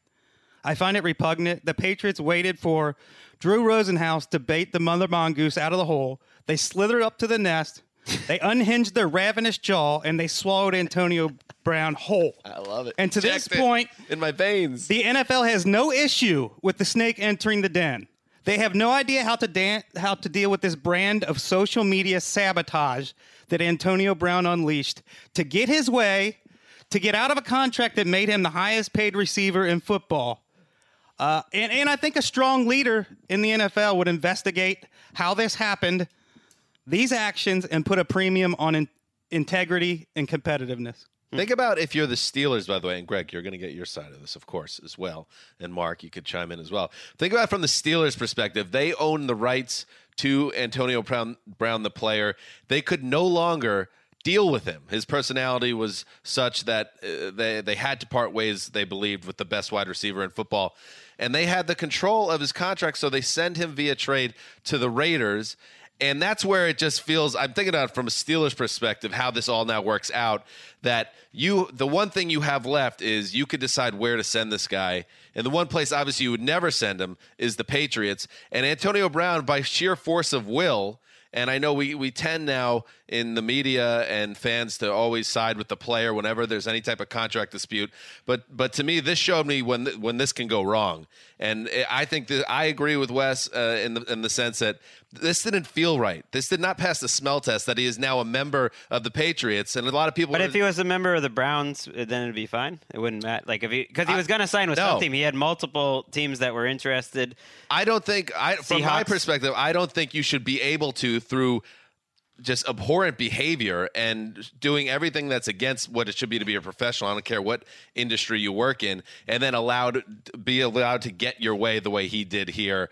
And I'm not as down on the Patriots from the stance of what an ugly thing to do. I think it's more on Brown's side, the way this worked out and how he gets what he wants and everybody else gets left hanging except for your Patriots.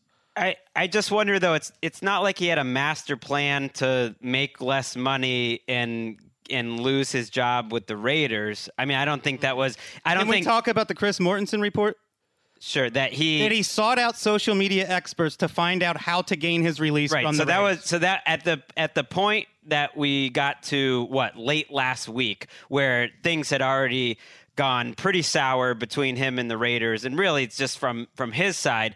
At that point, Chris Mortensen reported that he contacted a social media expert, basically, wanted to use social to maybe get booted off the team, which is wild. It's unprecedented. The video that he did where Gruden is talking was like, the production value was incredible. The fact that he put Gruden's voice on it, it's just almost mind-numbing. I just feel like, hey, it's also wiretapping infractions. Right, we're living in the Truman Show. But here's the reason why the league isn't gonna look at anything, because the Raiders at this point, are happy with the result, that they don't have to pay him anymore. They're not happy with how I don't care about that. Right. I'm talking about the integrity of the game. But what could you stop? You can't stop. You cannot allow this guy to go wherever he wants. You cannot allow an hour after he's released, Drew Rosenhaus has an agreement with the Patriots. It stinks to high heavens. The Patriots tried to give up a first-round pick for this guy, and the Steelers said, no, you're our rival. We're not going to do it. So they find a workaround. I don't believe he ever had any intention of working for But it's not like Raiders. the Patriots are those social media experts. It's not like the Patriots had anything to do with whatever is going on with Antonio Brown in his own life or with the Raiders or his interactions. You don't know that. You don't know what they've been saying to Drew Rosenhaus behind the scenes. Well, to be fair, I mean, but you don't either. I don't just throw out random accusations. If we're going to say that not random at all. If it's a leap to question some of the timing elements here, then it's also a leap to say that the Patriots are just this sort of innocent flower that Antonio Brown lands in their lap. They're absolutely complicit. I would love to know forget the wiretapping stuff they put on John Gruden, which, by the way, is a California law that was broken, which the Raiders, because they don't want to deal with it anymore, are going to let that fly, and that's fine. That's almost humorous at this point. But I would love to be a fly on the wall to understand everything that was said between Drew Rosenhaus and the Patriots. And when it was dating back and when it was said, because the timing is so convenient and so quick, and it was so expedited, and you've got video of Antonio Brown running out and jumping around his pool because he did get his wish. We can use the money thing. And He look wanted at money. out. You can say that he... At that point, he obviously wanted out. He didn't... Whatever the organization... And we talked about it. And this is why I'm not overly worried. I didn't have a strong feeling of them adding Antonio Brown, positive or negative. Of just How? What do you mean? Like, I mean, how? It's disgusting. Like, how are you a Patriots fan and you have no issue with a guy who went AWOL in the most important game of the year for the Steelers and then just did this to the Raiders? And you're fine selling your soul for this. No, I don't like the What Patriots is because that? I think they have a higher moral standard than other teams. I look at what's the breaking point? What would you say? Hey, I don't here's want the my thing, team though. doing this. But I don't know. I guess I don't understand why does Antonio Brown cause this outrage compared to a lot of other players that are on the Patriots. But I'm saying that are on the Patriots right now, that are on the Chiefs. The Tyreek Hill signed the contract. Hey, there are different types of character issues. There are off-field issues, and people mix this up all the time. And then there is team. Right. And this guy has undermined team, and it doesn't bother you. Well, here's why I think Bill Belichick probably decided that it was worth the risk, because it obviously is a risk. That he's not the Raiders. He's not John Gruden and Mike Mayock running a Mickey Mouse operation, maybe in their mind or whatever. He's saying, I've taken in players before. I have a quarterback. None who have done what Antonio Brown has done. I have a quarterback who's, the greatest of all time, is a great leader who says, I'm 1,000,000% in, that wants Antonio Brown on the team.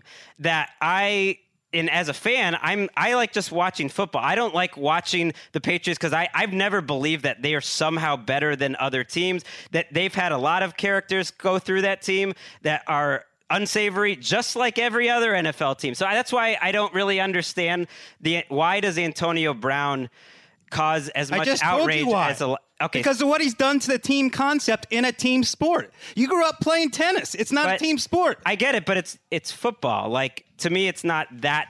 I agree he's been a bad teammate. Right. But it's not that serious to me if he's been a bad teammate. I watch it because they're fascinating to watch as a football operation. I love the sport. I love the way they game plan every week. And to me, Antonio Brown is a fascinating player. And to see him on that team, it's going to be interesting. And here's what I would go with in terms of Antonio Brown. He's been in the NFL a long time. All this nonsense has happened in really expedited and ramped up since the end of last season. There's reports that sure, the Steelers have been dealing with it since 2012. My point is, he's been in the NFL a long time, and when you go through all those years, there's production in all of those years. Nobody's arguing that. And because Bill Belichick, to me, and look, a lot of Patriots fans weren't happy about this. Our friend Burke, our producer Erica Tamposi, they hate the idea. And I say, they'll be fine with it in 2 weeks. And I say Bill Belichick, to me, has earned the benefit of the doubt that he can integrate people into the team, or he'll get rid of them quickly. So right? Let me just, from my perspective, He's put a bow player. on it. My hope now is that Antonio Brown becomes the Trojan horse that destroys the Patriots, that all this ego that the Patriots out of this belief that we could take anyone and fix them, even someone who might be, let's keep it real, have some mental issues, because there's a lot of evidence pointing to that just because the Patriot way will take hold and fix him. If there are football gods, Antonio Brown will keep up his act, and the Patriots will live to regret this. My fear is, and the fear of many, many football fans, is that what will actually happen is Antonio Brown will become a perfect soldier for the next 4 months, catch 115 balls, and the Patriots will go 18-0. That is the fear here. I don't think the football gods, and guys, I listen to everything you said. I don't think the football gods, based on everything the Patriots have done, that have offended various people for various reasons from Belichick day one till now, are that upset about this. I don't think that they're going to be quite as appalled by this situation as some of us are. Bottom line, I don't think they view it that way, and I don't know. There's no such thing as football gods. Okay, but I think you see, in general, if we're going to point to them, with the football gods too. I don't view Antonio Brown as a home run Trojan horse in this situation, because there have been characters that have gone into New England, either he produced or been let go quickly. I know. You're saying the worst hope is that they fix him or they change. They don't. It's not like they change anyone. He's the person who he is. They're just playing a team sport, and can he act in the way that they want their players to act? There's going to be a lot in the building, a lot of pressure on him to basically get in line, and they've done it before. And if it doesn't happen, I think they'll just cut him and move on. Like, it's not like. To me, it's still just football. It's not that serious. And when we're talking about a sport where we're giving contracts... Ask Mike Mayock if it's serious. Ask Derek Carr if it's serious. I get it, but look at some of the players on that team. Look at what some of the players on that team have done throughout their careers and are allowed to continue. He embarrassed Mike Mayock. Called him a cracker, reportedly. And... No, yeah, I mean, good, my Patriots signed him. That's fine. It's only football. It's not that. It's just like... It's incredibly disrespectful. Let's stick a pin in this. Let's stick a pin in this. I knew there was going to be fireworks. I told Bartlett behind the glass, we're going to hit this topic. Greg and Wes are going to go at each other. We're just going to try to stay out of the way. I don't feel like I'm going at anything. And it's hard to argue with nihilism. What can you do? But obviously, it's an interesting topic, and we will be tracking it. At the Patriot 42. Brady backs up, stands in. He's going to throw a long ball to a wide open Dorsett. He's going to hit him in stride at the 15, to the 10, to the 5. Touchdown, Patriots! You could come in this building. You could go home and tell everybody, hey, we at least got 3. We're on the board. 58 It's a little much, Greg. Freaking strike. Right down the gut. The guy nobody talks about. All this kid does, keep working. And you strike for 58 yards. Start the buses. Bob Sochi and Scott Zolak, the Patriots Network. Some things changed, some things don't. Tom Brady throws 3 touchdown passes. Philip Dorsett scores 2 touchdowns. The Patriots destroy the Pittsburgh Steelers 33-3 at Foxborough on Sunday Night Football. Again, you can predict things on Thursday and think you're smart, and then Sunday comes around and it's a disaster. I thought that this was going to be a great game. I thought this would have been a great way to punctuate a great Sunday of football. And the Patriots just embarrassed the Steelers. And I know this is has long been the story of this quote-unquote rivalry, that the Steelers always are on the short end of it. But, Mark, what surprised me was just how easy this was. Ben Roethlisberger and Pittsburgh's offense had no answers for New England's defense, and the Patriots' offense just cruised along as if nothing has ever changed, because it seems like nothing ever will. It's not a rivalry.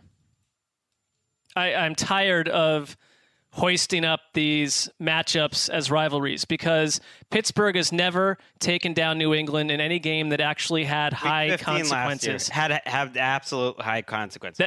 If that's the highest consequence, where Pittsburgh punctured New England on 11, week 15 last year, and then where do those teams wind up? I mean, you've got to be kidding me, because in general, New England has punched around the Steelers left and right, and this tonight is about as embarrassing a loss as Pittsburgh could have pictured coming into this year. And there were high hopes again. And, we're another team. We've talked on this podcast tonight about 3 or 4 teams sabotaged because of offensive line injuries, where players are gone and your quarterback looks 1/8 of what he should, and your entire offense has lost its flow. And the Patriots lose a center, a very valuable part of their offense, and for years on straight, they've lost offensive linemen left to right. Tom Brady, this evening, sacked once for 7 yards, throws for 341 yards and 3 touchdowns. And this is to go, not to get back into this whole thing, but when we talk about Trojan horses and teams crumbling from the inside if you're New England because you make this choice or pull that lever, no. Well, you're talking about two different things now. I'm not. Organizationally, the Patriots are never going to crumble. That we know. So when I brought up the Trojan horse, I mean just bringing in someone as destructive as Antonio Brown has been to his last 2 teams. That's a different conversation. We'll see how destructive he is. But in general, the Patriots mask over their perceived roster flaws better than any team and on any sport in this country, and they do it year after year. And Greg, I understand what you're saying, that there is a competition between the Steelers, but if that is the high watermark of when Pittsburgh vandalized New England, then it is not a rivalry. It is not a rivalry. No, and I'm not going to listen to it anymore. It's not. I'm not going to listen to it. Well, no one's talked it up as some great rivalry. It's been one-sided. I'm just saying. It's a joke. That was a good performance by the Steelers. A lot of fire at the end of the podcast. Well, because let's you guys are furious about it. No, you know what? It's not fair that Greg constantly has to defend something that he is not a part of either. Right. But at the same time, let's not. Doesn't have to defend it. Well, right. Enough with the straw men. This is not a rivalry. This is what the Steelers. If anyone in Pittsburgh considers this a rivalry, of course they need to look at themselves in the mirror. No one expected this performance. No one expected Josh Gordon, after not seeing him too much in camp, to have that sort of performance where he tosses Joe Hayden aside. For Philip Dorsett to have a great game. For Julian Edelman, who wasn't around that much, I guess we could expect that. Isaiah Wynn was a big factor in this game at left tackle. They lost their right tackle at the end of the game, Marcus Cannon. That is their thinnest position on the roster, so we'll see if that ends up being a factor. But it's a total disaster for the Steelers, especially, well, I wouldn't even say especially, both sides of the ball, but offensively, I'm not that shocked that the Patriots shut the Steelers down. I think the Patriots defense has a chance to be the best Patriots defense since 2004, and there's nothing they did tonight that'll change it. They're so advanced in terms of the intelligence that they have in the secondary and in the linebacker group that Belichick, who's really taken a strong hand in this defense, is going to be able to change up his strategy from week to week, and you saw it, and this was a tough spot. Patriots got helped out by the schedule makers getting the big game like the Steelers on this opening night when they raised the 6th at home. The Steelers also. Well, you're going to get it at home to raise your 6th banner and open. Well, that makes week. sense. The Steelers lost in every way conceivable in this game. They even lost in the injury battle because, yes, Marcus Cannon suffered what looked like an arm injury. Looked really serious at first. He came off the field. We'll see what happens with that, the right tackle of the Pats. But Marquise Pouncey, Steelers center, knee injury. We'll see what's going on there. TJ Watt, their expert pass rusher, hip injury. We'll see what's going on with that. Juju Smith-Schuster, he limps off with an ankle injury late in the game.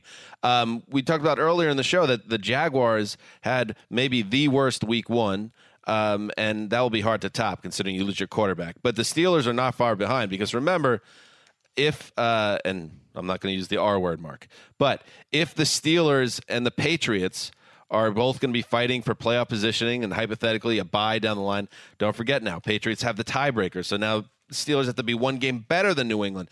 This is a week 1 game with big ramifications, not to mention the psychological ones of New England just toying with an opponent this Sunday night. It was not even close. Not even close. From the jump, the Patriots absolutely whipped ass. So maybe New England will, they've gotten Miami next week. You can go find out how you measure up against your former defensive coordinator now down in South Beach, undermining that organization from the ground up. It's a long season. I'm not saying that they're going to struggle. It will be different if they come out of the gates flying. Like it's been a few seasons since we've seen that from the Patriots. We certainly saw it in 2007. We've seen it in other seasons from the Patriots. So they can take different routes, but it's a very deep team, and it's still uncanny to me to see Brady now that he's a year older. He's 42 years old, looking that Brady-like. And for the Steelers to have coverage busts that reminded me so much of the 2016 AFC Championship game I was at, I believe, where they went up and down the field and just outcoached the Steelers. Or 2016 Bethel High School. An ominous start. If you're a fan that does not want the Patriots to be a dominant presence, this is an ominous start this weekend. I don't want them to be any presence. You're not going to get the your one way. thing they lost this weekend was Chris Wessling. Okay.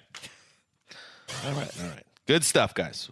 Week 1 recap in the books. The next time, and remember, this is streaming on YouTube, so you could check out our Twitter handles, and we are we'll send the link out, and you could check this video out, this podcast out, if you please. And we'll be back Tuesday on our schedule, Sunday night, Tuesday night, early Friday, dropping with the preview pod. So check that out. Dan Hansa signing off for Quiet Storm, the mailman, the old boss. Fire. All sorts of friends behind the glass. Ryan Bartlett and company, thank you so much. Till Tuesday. Ooh, right on cue. Get over that wall.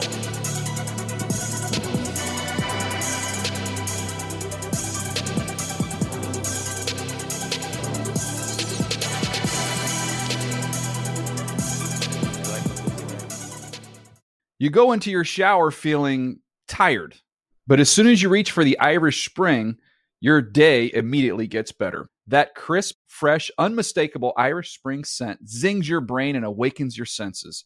So when you finally emerge from the shower 37 minutes later, because you pay the water bill so you can stay in there as long as you want, you're ready to take on the day and smell great doing it. Irish Spring Body Wash and Bar Soap. Fresh, green, Irish. Shop now at a store near you. Live Nation presents Concert Week. Now through May 14th, get $25 tickets to over 5,000 shows. That's up to 75% off a summer full of your favorite artists like 21 Savage, Alanis Morissette, Cage the Elephant, Celeste Barber, Dierks Bentley, Fade, Hootie and the Blowfish, Janet Jackson, Kids Bop Kids, Meghan Trainor, Peso Pluma, Sarah McLachlan. Get tickets to more than 5,000 summer shows for just $25. On sale now through May 14th. Visit LiveNation.com/Concert Week to learn more and plan your summer with Sean Paul, Sum 41, 30 Seconds to Mars, and Two Door Cinema Club. You never want to find yourself out on the water fishing without the essentials. So it's best to always pack a Columbia PFG Solar Stream Elite hoodie to protect against the sun. I mean, it provides great protection, and it's really breathable so you don't get hot. That's a win-win. Columbia PFG has a lot of great gear, so before you head out on the water, head over to Columbia.com/PFG to shop their performance fishing gear.